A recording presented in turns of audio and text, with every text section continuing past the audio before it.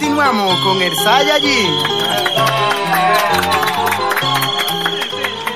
Familia separada, pareja divorciada, hombre con puñalada, mujeres con la cara bollada y todo por el chat del Facebook y del WhatsApp. Lo que más curru me da es cuando la mía se pone a vocear. Vecina, estoy conectada y rápido en internet. Deje eso y venga a ver. La 9 dijo que sí. Yo le juro, hermano mío, que me quisiera morir. Antes de irse a la cama siempre apaga el celular. Anoche mientras estaba profundamente dormida, pero el diablo nunca duerme, se le quedó prendidito, le llegó un mensajito, me atreví, lo revisé y decía, hola amorcito. Y a mí que no me dicen ni siquiera, cállate muerto. Por eso es que las mujeres tienen saco de hombre preso. Pero nada, le contesté, hola tipo, dime a ver, ¿qué hace mi corazón? Estoy bien, ¿y tu marido? ¿Dónde está ese manganzón? Ya usted se imaginará cómo fue que me quedé. Todos los huesos flojos, sentí que me mareé. No sé lo que pensé ni lo que debía pensar, viéndola a ella en la cama de pie a cabeza arropada. Había pasado un rato y yo no escribía nada. Él tiró desesperado, contéstame qué es lo que es. ¿Por qué te quedas callada? Le tocó trabajar de noche al palomo de tu esposo, ese pariguayo, cuernú, cobarde, palomo en lata. Quisiera irme ahora mismo a amanecer para tu casa como hicimos la otra vez, los 3 días que él se fue para el campo, no sé tú, yo lo disfruté. La fatal nada más se movía como que quería despertar, pero para mí fue la viuda blanca que fumó esa desgracia. Para su asombro lo apagué. ¿Qué hice? No lo diré, solo voy a recomendar que se puede vivir en paz, en tranquilidad y en felicidad, pero si su mujer no tiene ni Facebook ni WhatsApp.